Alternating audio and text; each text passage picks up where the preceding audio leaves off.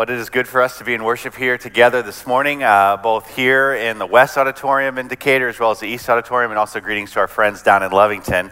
If you're new with us, my name is Brian, one of the pastors here, and I invite you to turn in your Bibles to Luke chapter 4, either in a Bible of your own or a smart device that has it, or there's some Bibles provided for you in all these locations that you can use as well today to follow along.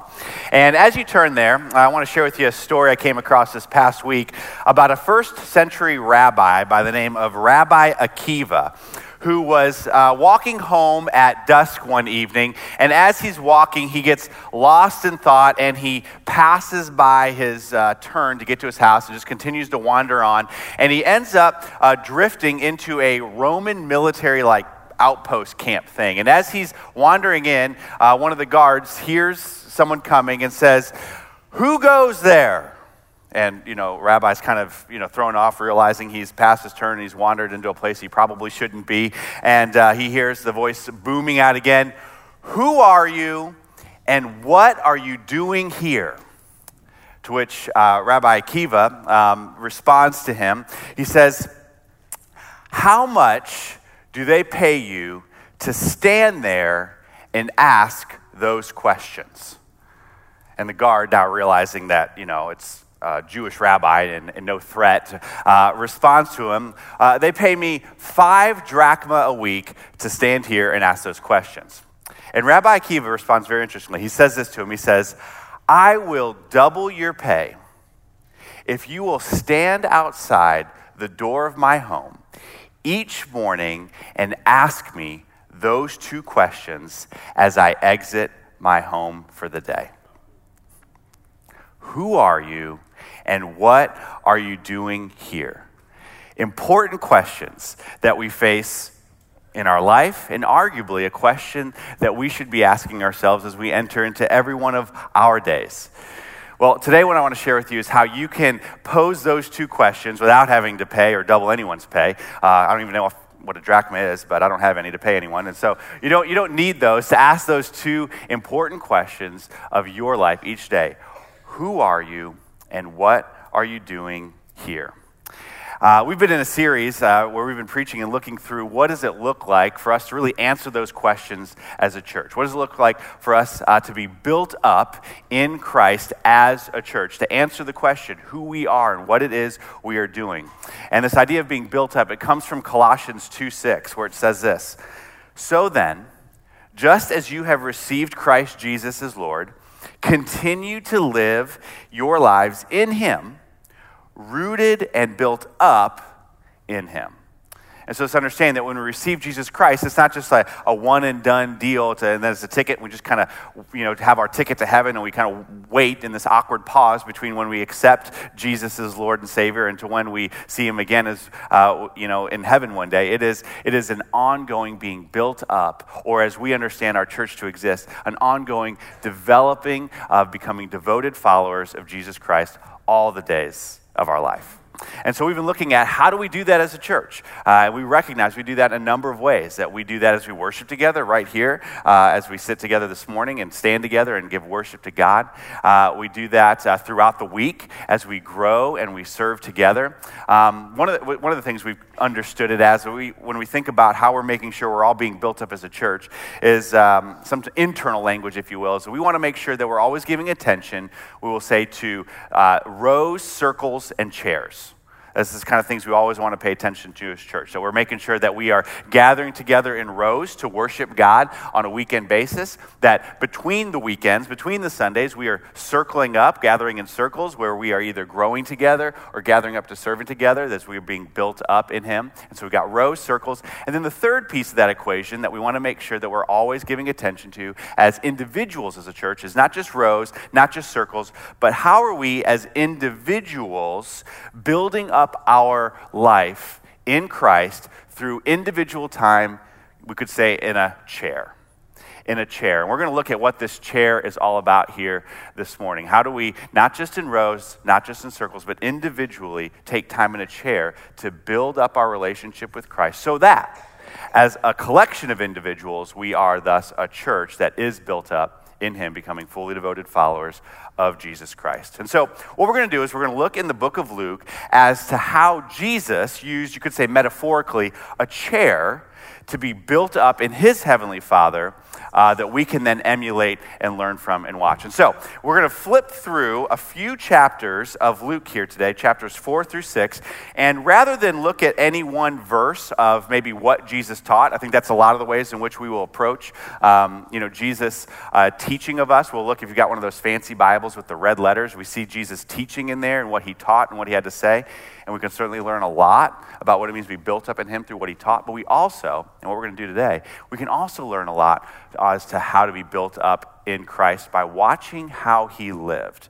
You could say watching and observing the rhythm of his life. And that's what we're going to do in chapters 4 through 6. And so rather than look at just one verse, we're going to kind of flip quickly through our passages today and just going to kind of invite your speed reading, scannability skills to hopefully keep up. And so we'll go quick, but not so quick that we get a paper cut. So with that, Luke chapter 4 is preceded by, obviously, chapters 1 through 3 that give the account of Jesus' birth and baptism. And then after his baptism, in Luke chapter 4, we have this account of Jesus' life. And it starts off in chapter 4 saying that Jesus, he spends, it says, 40 days in the wilderness in solitude and prayer. 40 days. That's a pretty long retreat. You know, that's a big retreat, which I guess you could say makes sense, a big personal retreat, as Jesus really, from there, starts his ministry. And so follow with me in verse 14 of chapter 4 in Luke. After this big, long retreat, 40 days in the wilderness, in solitude and in prayer, it says that Jesus then returned to Galilee by the power of the Spirit, and he was teaching in synagogues, and everyone praised him. And so Jesus gets right to work. He's teaching and preaching. Then in verse 31, we see these accounts where he's casting out evil spirits. He's healing people of sickness. He's healing disease. And then scan down to Luke 4:42. After all this ministry work, it says that Jesus, at daybreak, it says Jesus went out to a solitary place. Jesus went out to a solitary place. In the book of Mark, the same account says it this way. It says, very early in the morning, while it was still dark, Jesus got up, left the house, and he went off to a solitary place where he prayed. All right, and so from there, so we see Jesus taking some time pretty early in the morning to get to a solitary place and pray. And then verse 43 in Luke chapter 4, it says that people come, he's gotten away, and people come find him, and they're looking for more healing, more deliverance from these demons. And Jesus responds, instead of going to them for more healings, he says, actually, I must proclaim the good news of the kingdom of God to other towns also, because that is why I was sent. And so we see a hint here that Jesus is getting some clarity as to who he is and why he is on the planet from this time alone. Flip over to chapter 5. If you scan through those lines, you see that Jesus is calling his first disciples. He's healing more people. And then in the midst of calling his disciples and teaching and preaching and healing, verse 16 of chapter 5, it says this. It says, but again, Jesus He often withdrew to lonely places where he prayed. And then one more, chapter 6, verse 12. We've got some more ministry happening between all that, and Luke states this. On one of those days, Jesus went out to a mountainside to pray and spent the whole night praying to God. Okay, and so as we move through Jesus' life and ministry, we can learn a lot about what it means to be built up by reading the words and the teachings of Jesus, but we also can observe a lot about how to live in following Jesus by watching how he lived. And what we see in the ministry and the life of Jesus is that he had a consistent and constant rhythm of not just doing life, but also being connected to the source of life, his heavenly Father. As really could sum it up in the verse we looked at, chapter 5, verse 16, and that Jesus, he regularly, he constantly, he consistently withdrew to lonely places, you could say the chair, where he prayed.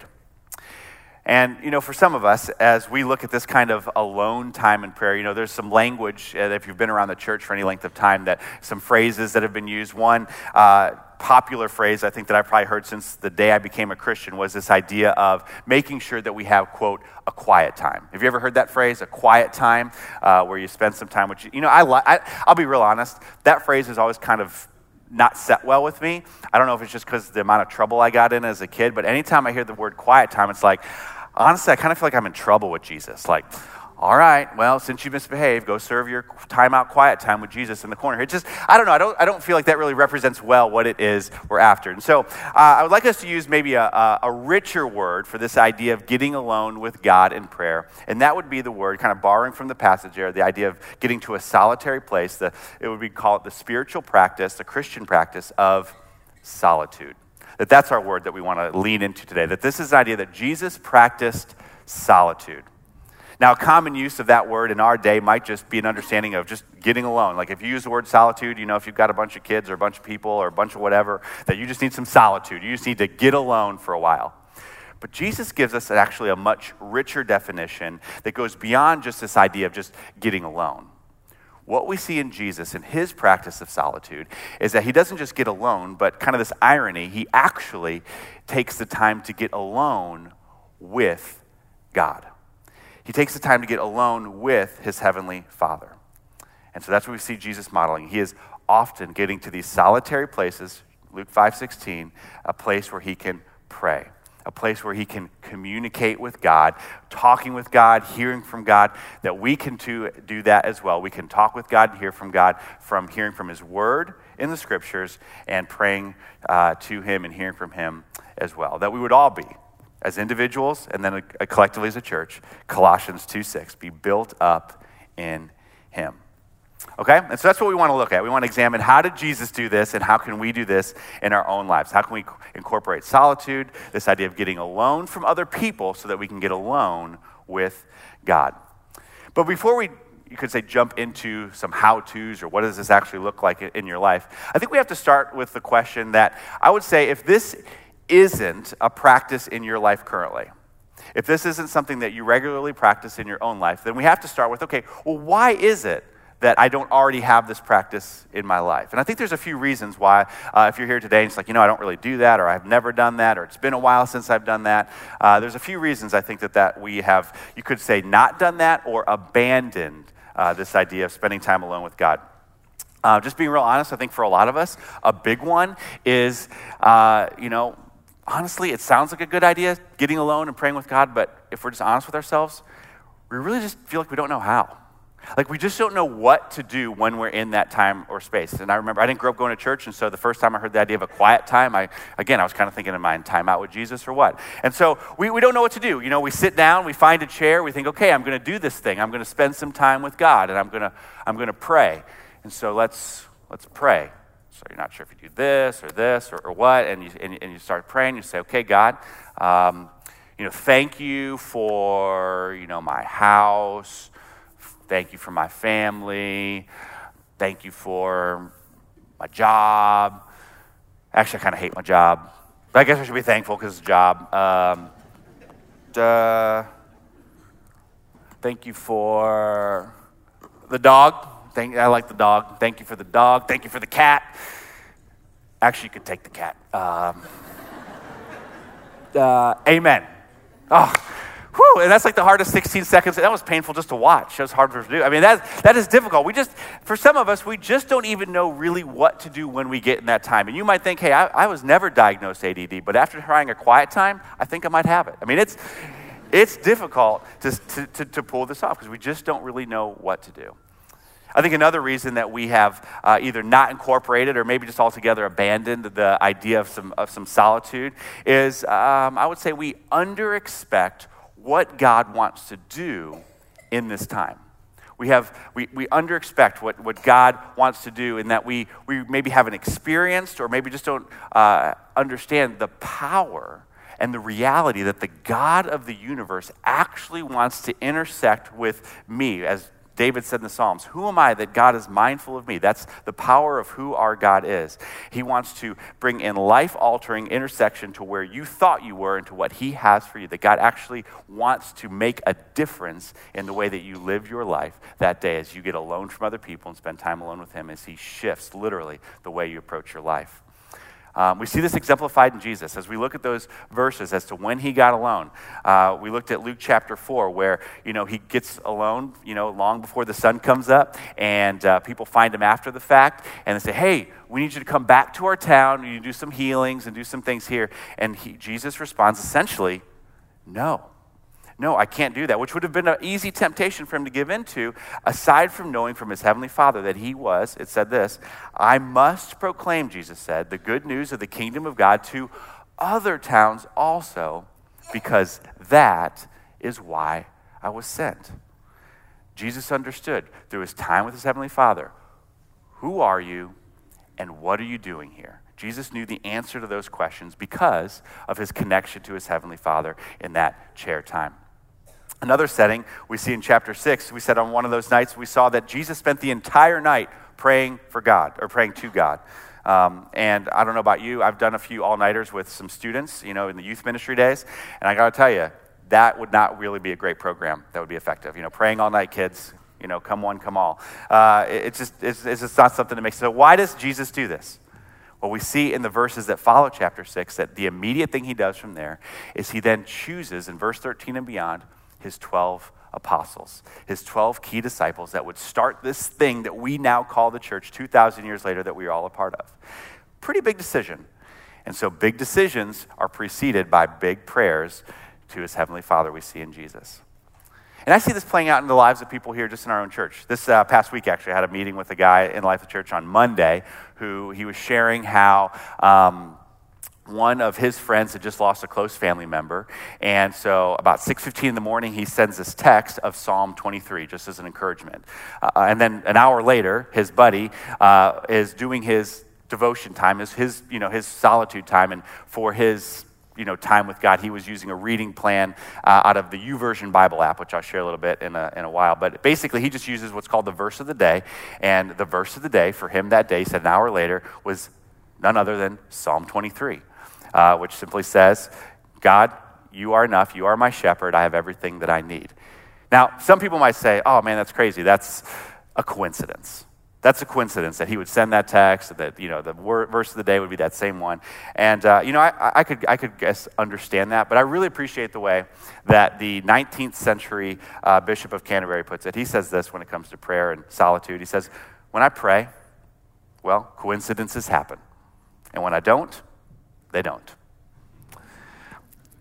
And I would say this, for many of us, we just underexpect. We underexpect what God is up to, what God wants to do when we get alone from other people and get alone with him in these times of solitude, okay? On the flip side, I think another resistance for us is maybe the other side of that equation, that maybe we over-expect what we are to be experiencing in a time of solitude. I would say that in our you want it now, get it now society, whether it's food that's super fast or, waiting a maximum of a 2-day turnaround on an Amazon Prime shipment to get from wherever we want to the front door, like we are used to and accustomed to getting things much quickly. And so I would say maybe for some of you, it's, if your quiet time, if you have this solitude time and that experience doesn't end in, the clouds parting and the Holy Spirit descending like a dove and God in an audible voice saying, this is who you are and this is why you're on the planet, then for some reason maybe it just doesn't add up. And we over-expect with our, you could say, expectations of what we think God needs to do in a specific time and maybe miss what God wants to do over time, over a patient development of our devotion, a developing of it's a relationship. He's not a genie in a bottle. It's a relationship with God over a consistent and constant time. And then fourth, I think one last thing, we kind of added this last night as we were thinking about another obstacle for a lot of us, frankly, is just our environment. It's the circumstances we find ourselves in. You might be saying, this idea of getting up early in the morning before the sun like Jesus, that's great. But I tell you what, I've got 3 kids that could give Jesus a run for his money on just how early they can get up before I could even have a shot at this. And so whether it's that or some other instance in your life, sometimes just the environment or the situations that you face that are hurdles and obstacles for you to be able to incorporate this into your life. And I get that. But I also get, and I think you do too, that when it comes to what it is we want to expect, what it is that God wants us to do to define who we are and what we're up to as we get alone from others and get alone with God, that it is essential.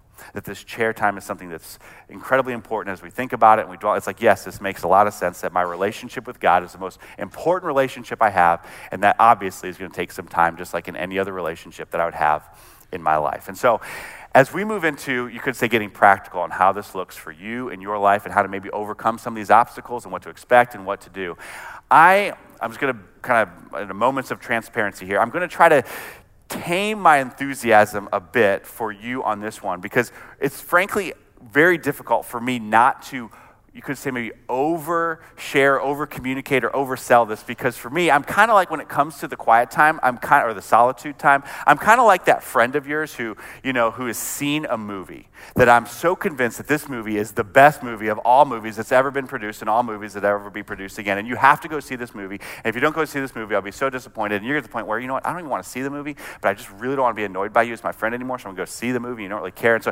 I'm trying not to be that guy.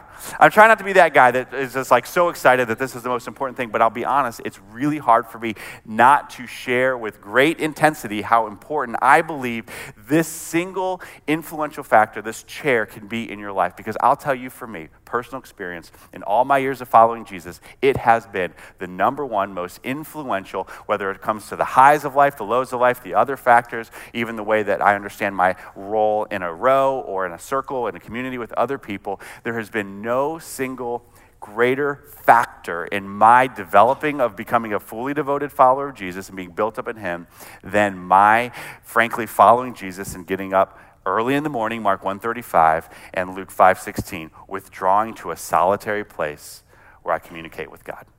Nothing has been more influential, and so it's hard for me not to sell to you and share with you on that same thing. So I'll try hard not to be that guy, but I'm not too worried about it, because as I look to the guy, Jesus Christ, he did it, he taught it, in the midst of everything, he lived it, and so I think I'm in good company. And so hopefully we will all grow in good company with Jesus in this. So with that, to get practical on how you can incorporate in this into your life, I've provided a little fun with fill in the blanks in your program that you received on your way into worship. And so if you could grab that, I'd encourage you to take notes, and if you choose not to take notes, I can see you. Unless you're in the East Auditorium or Lovington, then you're off the hook, I suppose. But otherwise, I've got you here, dead to rights. So this will help, hopefully, not just today, but in the hours that follow our 1 hour on a Sunday morning, the other 163 hours that we have in a week, to actually put this into practice in your life, okay? So the first thing that we need to do in order to implement some time alone from others and actually get some time alone with God is, first place we got to start is we've got to decide where and when. If we just leave this to chance, it's like when I get around to it, or when I feel like it, then we all know it doesn't happen. And so you've got to decide, where is your chair, and when will you get alone with God in that chair? For me, it's first thing in the morning. It's and actually a setup not too different from this. I lied. I didn't mean to lie. I just said it on accident. But the very first thing is coffee. First thing's coffee, not water. This is fine. I like water. The very first thing's coffee, and I have a very similar setup. I have a chair, a little table, a little lamp, and a praise band to get me started. So it's great way to start the day and wake you up, all right? And so basically the goal is this. It says this in Matthew 6:6. Jesus says, he teaches that when you pray, he says, go into a room, close the door, where you can pray, where you can be alone with your Father. And so you got to ask, okay, where is that room? Where can I go close the door? Where can I get away and alone from other people so I can be alone with God? And so maybe for you, you do have like a little chair in a living room somewhere. Maybe it's a kitchen table. I know a lot of people who use the kitchen table as their wear. Maybe you're fortunate enough that you have the kind of time or margin that you could get to like a little coffee shop before you go off to wherever it is you got to go that day. There's a number of people who utilize the Mosaic Cafe. It opens every day on the weekdays at 7 a.m. and there's a bunch of people coming here, and they do their solitude right there in the Mosaic Cafe. I know one lady in the life of the church, it's the only place she can go is her own car. She goes and she parks her car, closes the doors, and that's her place to spend some time with God. I was talking to a lady last night. We were over at Lovington. They had this chicken fry, this annual chicken fry, and I was talking to this lady, Peggy, who she grew up, her house in the 30s, no electricity, no running water, and some of you remember the days when, you had huge families and small homes, and she was talking about her farmhouse and 8 people living in it, and, there's this translation of Matthew 6 where Jesus says, when you get alone, go away to your closet. Some of you remember the King James Version, your prayer closet. And I think that was probably pretty, I guess you could say, applicable in those days, when you've got a small house and lots of people, that the only place that you can get away and close the door from anyone literally is like when mom and dad say, hey, I'm in the closet, you stay out of the closet, because that's my alone time with God, doing whatever it takes to get alone from other people in order to be alone with God. I'm looking around, I'm seeing some of our college students that are back, and it's great to have you guys back. And I mean, with roommates and all the stuff that goes on at college, you guys got to get pretty creative on how to do this. I don't know how you pull this off, but you got to get creative. You got to figure out. I know some guys and some people who, frankly, the only place they know they can shut the door no one will come in is the restroom. And I know people, it's like, that's my place. That's my prayer closet. That's my prayer room. Because whatever it takes. They recognize that it takes some creativity, it takes some whatever it takes us to make sure that we incorporate the importance of this chair time to get alone with God by getting alone from others. And so you got to ask and answer that question. Where is your where? Where is your chair? And then from there, when will you spend time in your where? When will you spend time in your chair? And I've said a number of times, it honestly doesn't matter, and I believe that, actually. I believe it doesn't matter if it's the morning, if it's over the lunch hour, if it's after work, if it's before bed. I think all those are fine. But if you were to ask me, and I were to put on my, let me tell you what I really think hat, I would still stand by that the best choice, the best time, bar none, is the very first part of your day.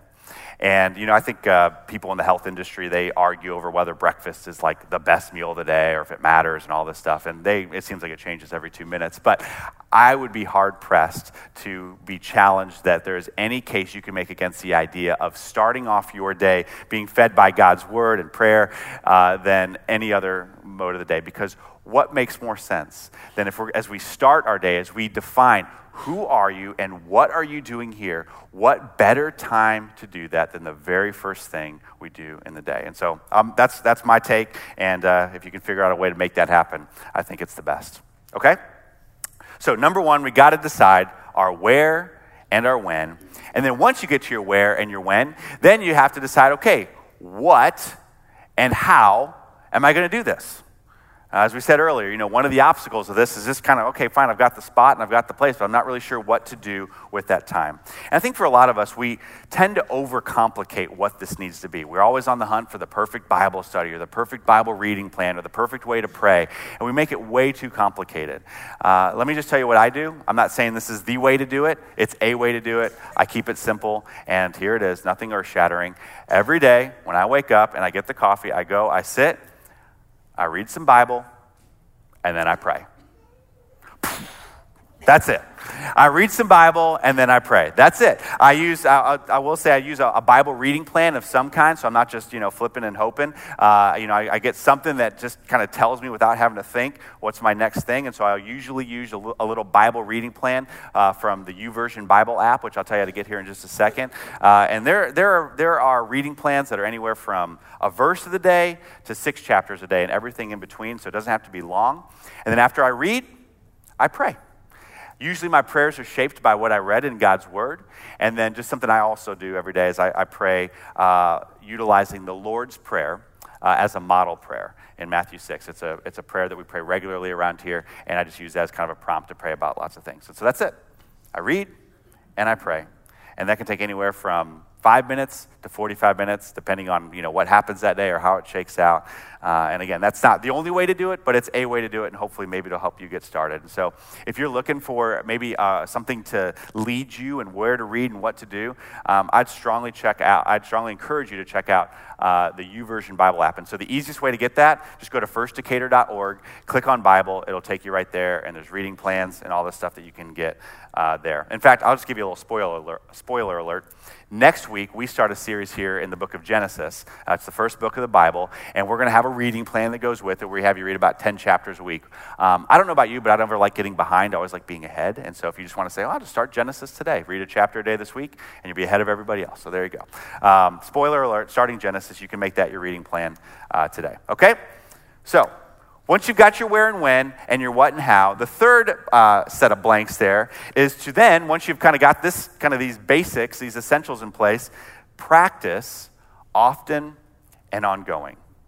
Practice this time of solitude often and ongoing. That's what we see Jesus modeling. It says he often got away. He regularly, ongoing, consistently got into solitude, alone from people, to be alone with God. I think we recognize the importance of often and ongoing. I mean, I don't think any of us have ever maybe thought, remember that one time I ate healthy, or that one time I did that one exercise, and now I expect to be physically healthy. It's an ongoing, consistent, regular thing that leads to these kinds of things. I remember joking with my dentist. He was talking about how these kids will come in, after 6 months of neglect of brushing their teeth, and like 5 minutes before coming to the dentist, they will just brush the flesh right off their gums, just trying to make up for what they hadn't done on a consistent basis. And maybe adults are there too. I don't know, but it's one of those things that we recognize. It's the power of a little bit each day adds up to a lot of it over all the days of our life. And so keep this practice of getting in solitude often and ongoing on a regular basis. And I'll say this, just a quick pro tip when it comes to the ongoing side of this thing is, I know for a lot of you, and maybe you're like me and you're kind of a scorekeeper, and so if you've got this Bible reading plan and you miss a day or miss a couple days, you feel compulsively committed to having to make up those days. And so all of a sudden, instead of having a relationship with God, all of a sudden it turns into like a scorecard with God. Can you relate to that a little bit? So here's my pro tip. I finally learned it the hard way. I rarely, I won't say never, but I rarely let myself make up missed days. In that if I miss a day or two or three and I've got this reading plan, I just pick up where I left off and keep that same rhythm going. Because again, it's not about getting through it. It's not about a checklist. It's not about a scorecard. It's about encouraging a relationship with God by getting alone with God as you get alone from others. And so, and a neat thing on that little Bible app, if you use that, there's a little button on there that says catch me up. And so whether you miss a day or 60 days, you just hit that catch me up button, and all of a sudden today goes all the way back and it catches you right up, and it's like you never missed a day. It's like grace, like that Jesus talks about, like for yourself. It's great. I would definitely recommend the catch me up button, okay? So that's the key. Often and ongoing, and if you miss a day, don't beat yourself up. Pick up where you left off, because that's what ongoing means. It doesn't mean you don't ever miss a day. It means, what do you do when you miss a day, or 3 or 4 or 5 days? What do you do? It's all about picking up where you left off and pressing on in your relationship with God, okay? So key practice is doing this often and ongoing. And then lastly, in this time, expect perspective and purpose. You can expect perspective and purpose. And we looked at, one of the resistance sometimes, or the reasons we've abandoned the solitude time, is we can maybe under-expect or over-expect what we are going to experience, but don't miss the power of what God wants to do through the often and ongoing continuing relationship with Him, to give you perspective and purpose as He leads you in the direction of all the days of your life to ask and answer that question: who am I and what am I doing here? One of the ways in which we tried to incorporate this into our own family life was over the summer, realizing that our kids didn't have to get up for school every day, that we wanted kind of a morning routine that we were trying to incorporate. And so we encouraged our kids to find some sort of reading plan or devotion thing that they were doing. And our oldest daughter, she picked out one out of the YouVersion Bible app called, I can't remember what it's called, C.S. Lewis and Joy. And it was basically some intersections between the writings of C.S. Lewis and Scripture. And just to kind of support her and encourage her, I was reading the plan with her. And on day 3, it said this, and I thought it was perfect for what we're looking at today. Really, the whole Bible study does a good job just making the case for spending a time alone with God. But the author puts it this way. It says, as I spend time alone with God, the physical world feels less like ultimate, that key word there, ultimate reality. It says, I have this strange sensation of living inside a cardboard box that has been painted to look like a castle, the kind a child would build with great relish, while all the time my little cardboard box is sitting inside the great hall of a real castle. It is in solitude. In solitude, there is a distinct sense of something larger and permanent peeking through the cracks of this physical world. When we get alone with God, by getting alone and separating ourselves appropriately for just a period of time each day, and I would encourage each morning, it's our opportunity to peek past the immediate, the physical, the what's latest and loudest and has our attention in this, you could say, this temporary world, this temporary home. This ultimately will be a cardboard box in comparison to God's kingdom come, his will be done as it is in heaven. We ask his perfect ways in heaven to be ushered into, to be invited into our ways here on earth through a little bit of time alone with God as we get alone from others for perspective and purpose, for why, and really the answer to the questions, who are you and what are you doing here? And the answer is that we might become more devoted followers of him, being built up in him, as it says in Colossians 2:6. That's why we're here. And let me pray for us as we all embark on doing more of that in each of our lives. Heavenly Father, we are thankful that you are a God who is not far off, but the kind of God who chooses. It's beyond us that the creator of the universe chooses 24/7 to be awaiting to hear from us, your children, those you created in your image, 24 hours a day, 7 days a week. Father, we ask that by the prompting of your Holy Spirit, you would help us to take what we heard in a few minutes on a Sunday morning and implement this to all the days of our life. And so God, help us discover our where and our when and our what and our how and the realities of what we can get in our perspective and purpose as you often and ongoing encourage us by the prompting of your Holy Spirit each and every day through this sacred time in a chair, wherever that chair may be, with you. We're thankful for a relationship with you made possible through Jesus Christ, in whose name we pray. Amen.